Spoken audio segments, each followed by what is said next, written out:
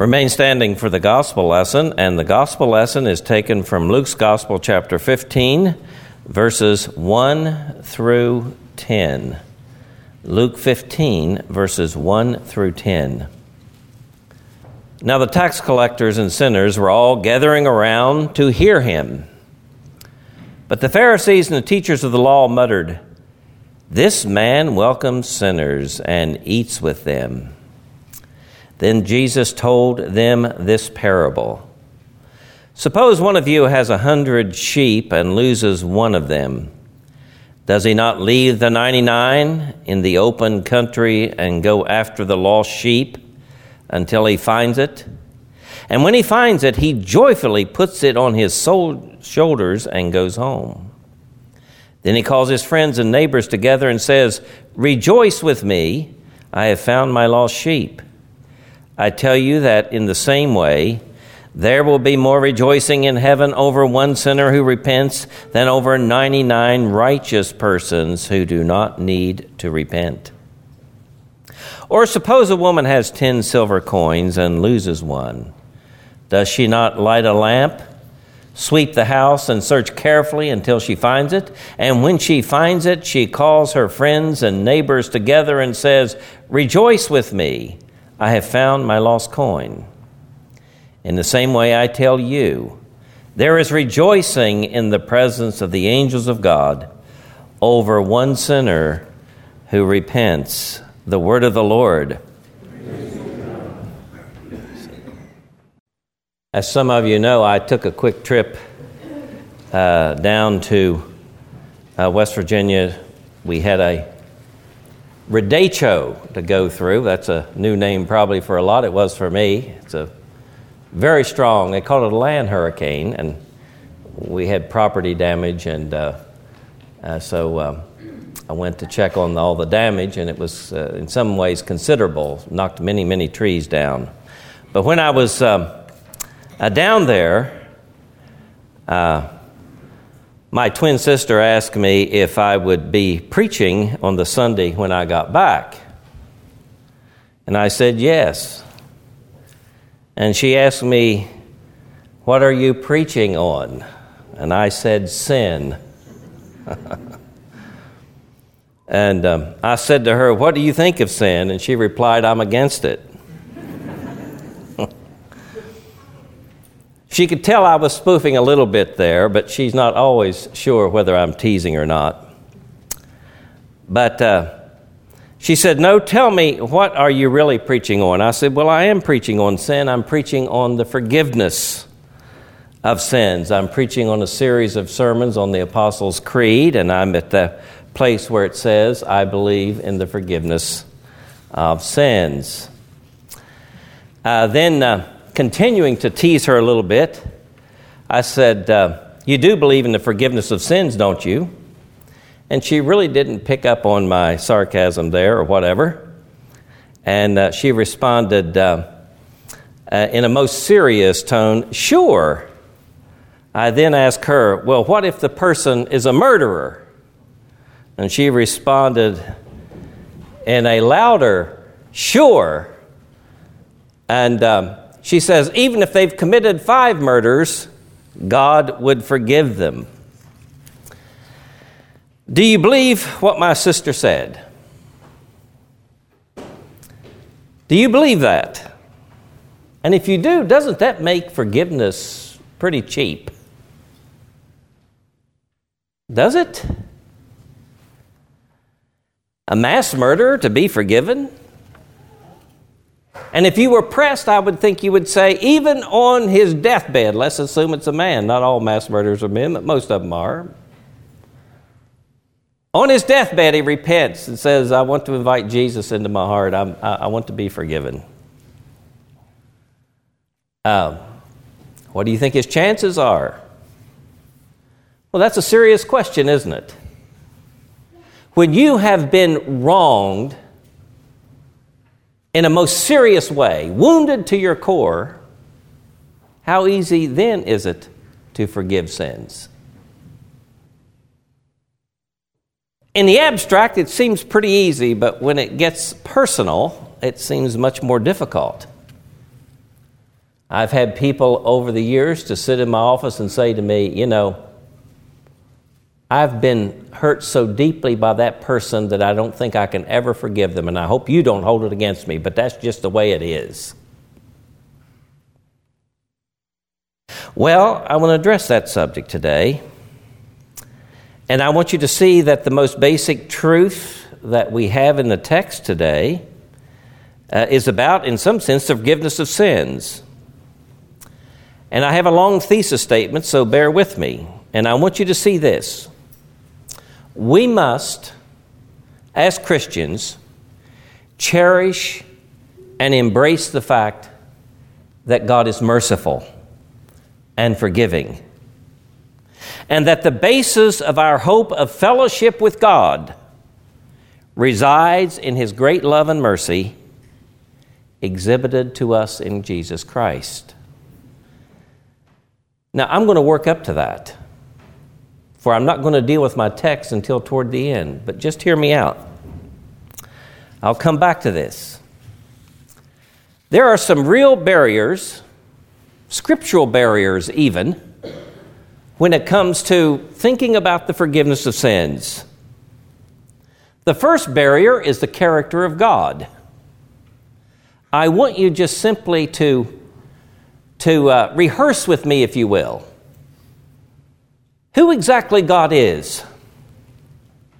If we take seriously the doctrine of the holiness of God, and we understand something about who God is, and His disposition, and His implacable, unbending hostility to sin, or that which threatens His creation, then we might ask the question, who can be saved? Hear the prophet Habakkuk on the holiness of God. He said, the Lord's eyes are too pure to look on evil. He cannot tolerate wrong. The Lord's eyes are too pure to look on evil. He cannot tolerate wrong. He says that in the first chapter. Or consider the words of the author to the letter to the Hebrews.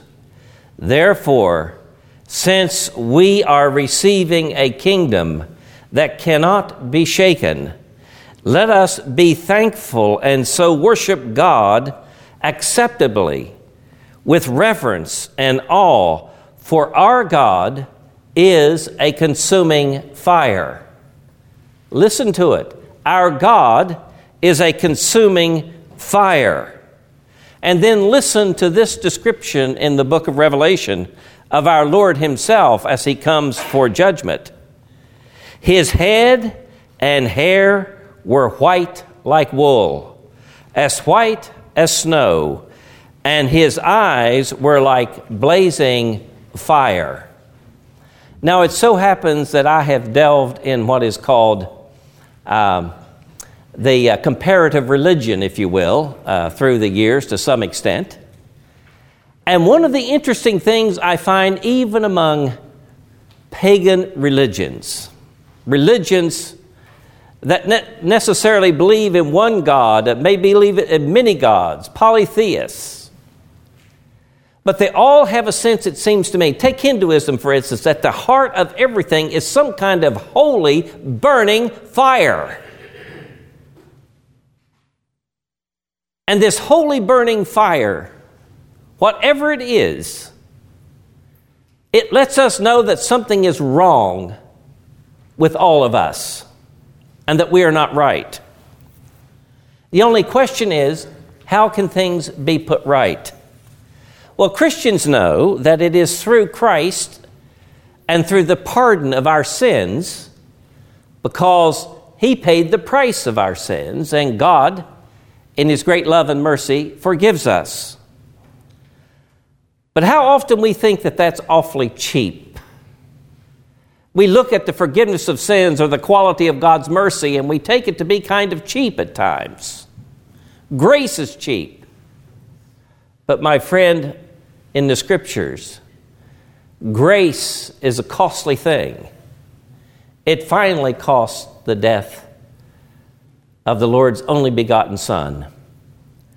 And it is through him that we have the forgiveness of sins. But let me continue. Let me continue with the prophet Isaiah. Isaiah knew that forgiveness was not an easy thing. When he was in the temple, he had a vision. And the angels of God he saw, and he saw the Shekinah glory of God. He saw the glory of God, and he heard the angels sing, "Holy, holy, holy." Look at his response. Here is a zealous young man, and by the standards of any human community, he was an excellent and good person. But immediately when he has that experience, he falls to his face and he says, "Woe is me, I am ruined. For I am a man of unclean lips, and I live among a people of unclean lips." The reason sometimes we think that sins is so easily forgivable is because we don't see it in the light of who God is and his holiness. Moreover, there are a number of verses in the New Testament to warn us against believing in easy and cheap forgiveness.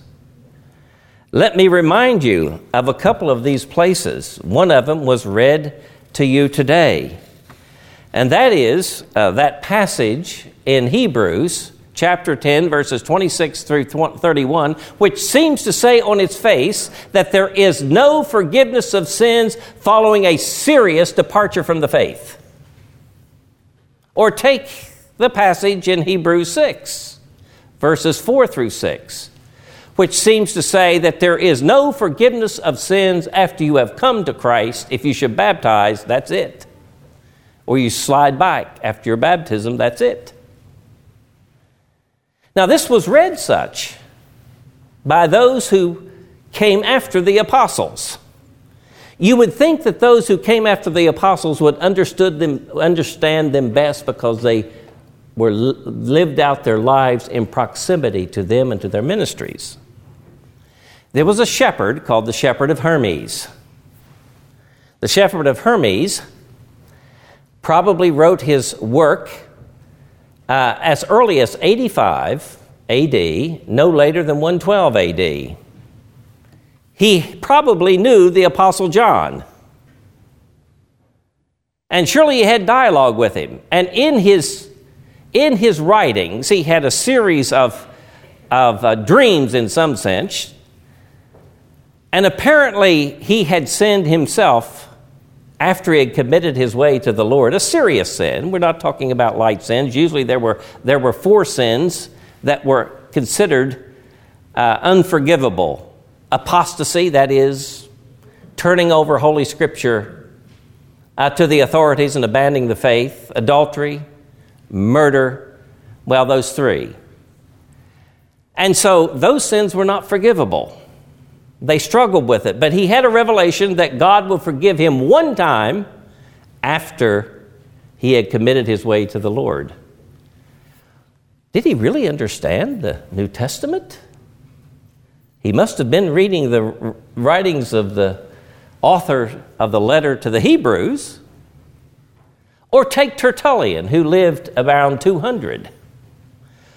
Tertullian even says, a church father that many people depend upon, and yes, he is a great commentator on many things, but he had a very severe understanding of the Christian life. He says that the Shepherd of Hermes was loose in the way that he applied Scripture. There is no forgiveness of sins if you should lapse and fall away from the Lord through a serious sin. And you can understand some of the New Testament language. Jesus says there was a sin that's unforgivable. It's called the unpardonable sin. Or what about the sin unto death, or the mortal sin that you find in 1 John chapter 5? What about blasphemy against the Holy Ghost? Now, when I add all of this up, I hope you get the impression that whatever we believe about the forgiveness of sins, it cannot be cheap and easy. We can't just simply say, bang, you're forgiven. But I do say this, in spite of all of those verses, the early church in many quarters misunderstood the gospel. Now that's a bold statement to make. It seems to me the shepherd of Hermes and Tertullian have misunderstood the gospel. Moreover, a lot of contemporary Christians will go to the book of Hebrews and read those passages that have to do with judgment and warning and take them out of context and almost not see, really, why the creed had to put in the words, I believe in the forgiveness of sins. Now think of that. Think of that. In the 4th century, it was such a problem that they put in the creed, I believe in the forgiveness of sins. Let me say why they put that in and how you should understand God's holiness and God's judgment and God's justice in the light of the statement, I believe in the forgiveness of sins. Now I get to the text, Luke 15. I want you to look briefly for a moment at this scripture. What was Jesus doing? Well, he was eating, having table fellowship with tax collectors and sinners. They would gather around to hear him, and they had table fellowship. Now, if I invite you to my house to eat with me, that doesn't say a whole lot, except that maybe we're friends. It has nothing to do with clean and unclean, or has nothing to do with whether you're a sinner or not. But in the context in which Jesus offered table fellowship, it was an act of reception of the person. Remember that the Pharisees of the 1st century had walled themselves off from the Gentiles lest they be defiled. Many sects in Judaism would not extend table fellowship to one of the nations, a Gentile, lest they be defiled. We do not share our food with dogs, for instance. It would be an unclean thing for 2 reasons. First, the person may be a sinner, and secondly, they may be ritually unclean, which would also be a sin. What does Jesus do? He extends fellowship to people that the Pharisees particularly despised. Think of a tax collector. I don't have any problem despising the tax collector myself. I don't know about you.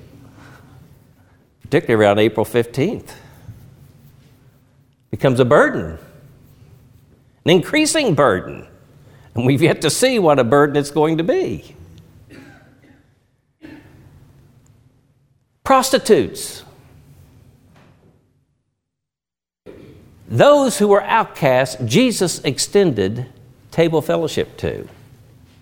Moreover, they showed up at his meetings wherever he went.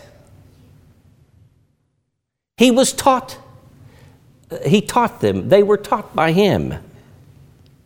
This offended the Pharisees. Now let me say about being offended. You know, a Christian should not be easily offended. Catherine Paulus, a lady who was a member of this church and died many years ago, and if you weren't around here to meet her, you're the poorer for it. But she gave me my most famous quote that I've used over and over. It's as much an offense to take offense as it is to be an offense. Now, my friends, Christians ought not to be easily offended. But on the other hand, there are things that are offenses that we should be offended at. That statement only says don't be easily offended. You should be offended about some things, but here the Pharisees had no basis for being offended. They misunderstood who God was and who they were in the light of this holy God. And they were offended that Jesus extended table fellowship to sinners. What were they offended at? They were offended ultimately and finally over the mercy of God. Now think of that for a moment. God extends His mercy to us, for we are not sinners. But to extend mercy to those people, that's just too much. And they were offended about that. Now, Jonah, in some sense, if you recall your Bible, was also offended about the mercy of God, was he not? When he went to Nineveh, why didn't he want to go to Nineveh? He was afraid that if he preached God's word, some people would repent and turn to the Lord and they would be forgiven. Think about that. They were offended over the fact that God is merciful as well as holy. And look at this. Jesus tells them two parables. Now, he tells them these two parables, and let me say a couple of things about parables. Number one, a parable usually has one main meaning. It's not like an allegory where everything means something. It's usually making one major point. And secondly, Jesus taught about 50 parables that are recorded in the New Testament. These two come before maybe the greatest of all parables, the parable of the son, the two sons. But these two parables are making a point about the kingdom of God. What is the kingdom of God like? And if you make a point about the kingdom of God, you're making a point about the king. And who is the king of the kingdom? Jesus himself. And who is Jesus? He's the very expressed image of God. Therefore, Jesus is telling you what God is like. This is what God is like. Suppose one of you has 100 sheep and loses one of them. Does he not leave the 99 that are safe in the open country and go after the one lost sheep until he finds it? And notice when he finds it, this is God's mission to the sinner. He rejoices. This is God's mercy being set on display in the person of Jesus. We sing the hymn, "Sinners does he receive." Jesus, sinners receives. Based on this text. They rejoice over the mercy of God that is extended to a lost sinner. The second one, then he calls his friends, he rejoices, and the second one is a woman. Or suppose a woman has 10 silver coins and loses one. Does she not light a lamp, sweep the house, and search carefully until she finds it? And when she finds it, she calls her friends and neighbors together and says, "Rejoice with me, I have found my lost coin." And in the same way, I tell you, there is rejoicing in the presence of angels of God over one sinner who repents. Sinners, Jesus does receive. Now think of the Pharisees. They despised the fact that God would extend his mercy to such that Jesus was extending fellowship to. Despising his mercy. Now, what is the point of these two parables? That we are to cherish and embrace the mercy of God for our lives and for our neighbor. It is that simple. Here is the gospel of Jesus Christ. Paul makes it clear in Romans chapter 5, in that while we were yet sinners, unworthy and filthy, Christ died for us. And then Paul in Ephesians chapter 2 makes it quite clear that we are saved by grace through faith, and that not of ourselves. It is what? The gift. What is the gift? Well, in that case, the faith. It is the gift of God, and God in His great mercy enables us to embrace Himself. I believe in the forgiveness of sins. You say, well, Pastor, I believe in the forgiveness of sins. You know, I'm sure you do. But let me tell you that we need to embrace this in the Creed. And let me tell you why. Number one, we are beset by philosophies today that we have to affirm we believe in the forgiveness of sins because these philosophies do not and cannot extend any kind of forgiveness and reconciliation to God. Let me name one: naturalism. Naturalism. What is naturalism? A lot of our, you might say, the elites in our society often embrace a kind of naturalism. And I would describe naturalism this way, as believing that human beings are simply the product of material things put together. Every thought that you have is a result of your material brain. You really don't have a soul. You're just a collection, if you will, of different kinds of cells brought together. There is no such thing in their minds as freedom. There is no such thing as then in their concept as, in one sense, good behavior or bad behavior. There's just behavior.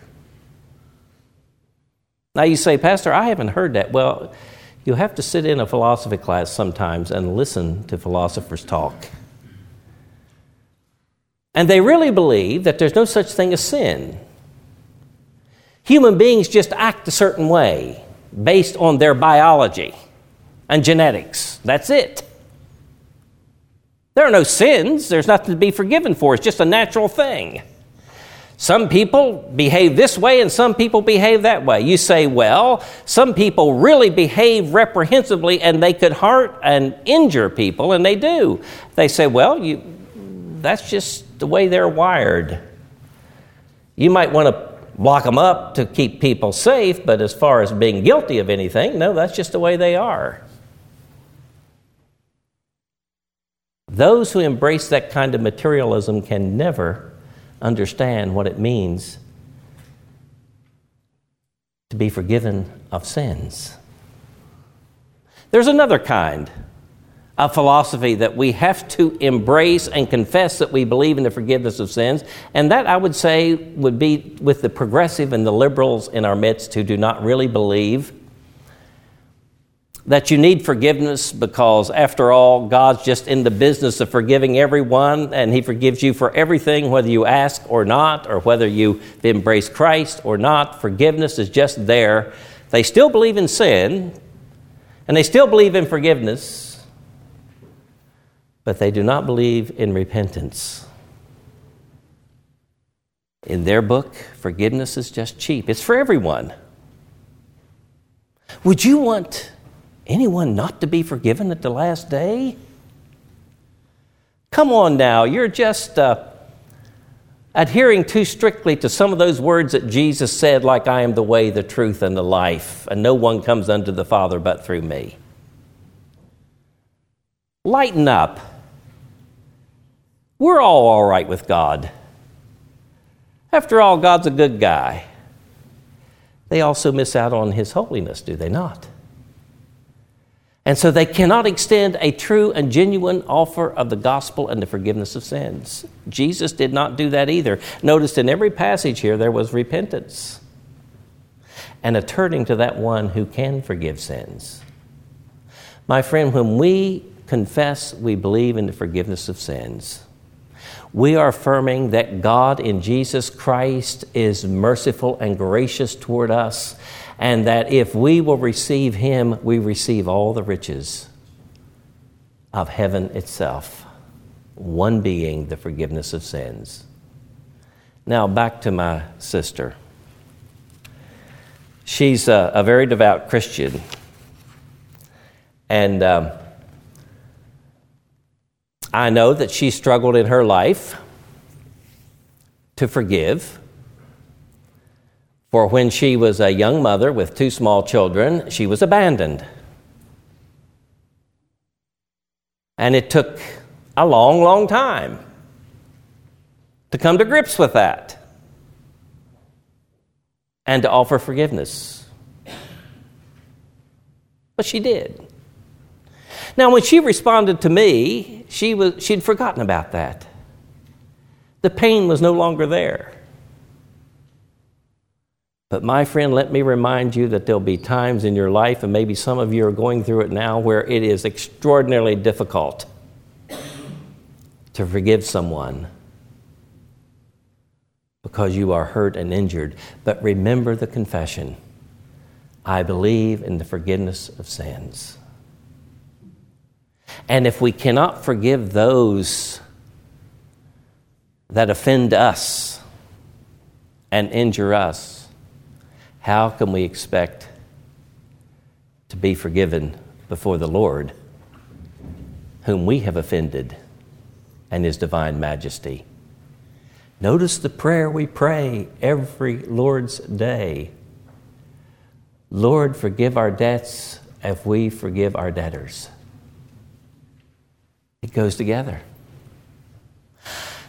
You need to affirm, I believe in the forgiveness of sins, because the world itself has lost the concept. Now, you can lose the concept and the consequences are still there. But part of the healing power of the gospel ministry is that when Jesus said to those, your sins are forgiven, go and sin no more, it has a healing, restorative effect that no psychologist or counselor can provide. It has a healing of the soul to know that all is well with your soul. Those early church fathers, many of them misunderstood the gospel because they failed to read those difficult judgmental passages in the light of the Lord's parable of the one lost sheep, or the lost son, or the lost coin. Let us affirm, I believe in the forgiveness of sins. Amen.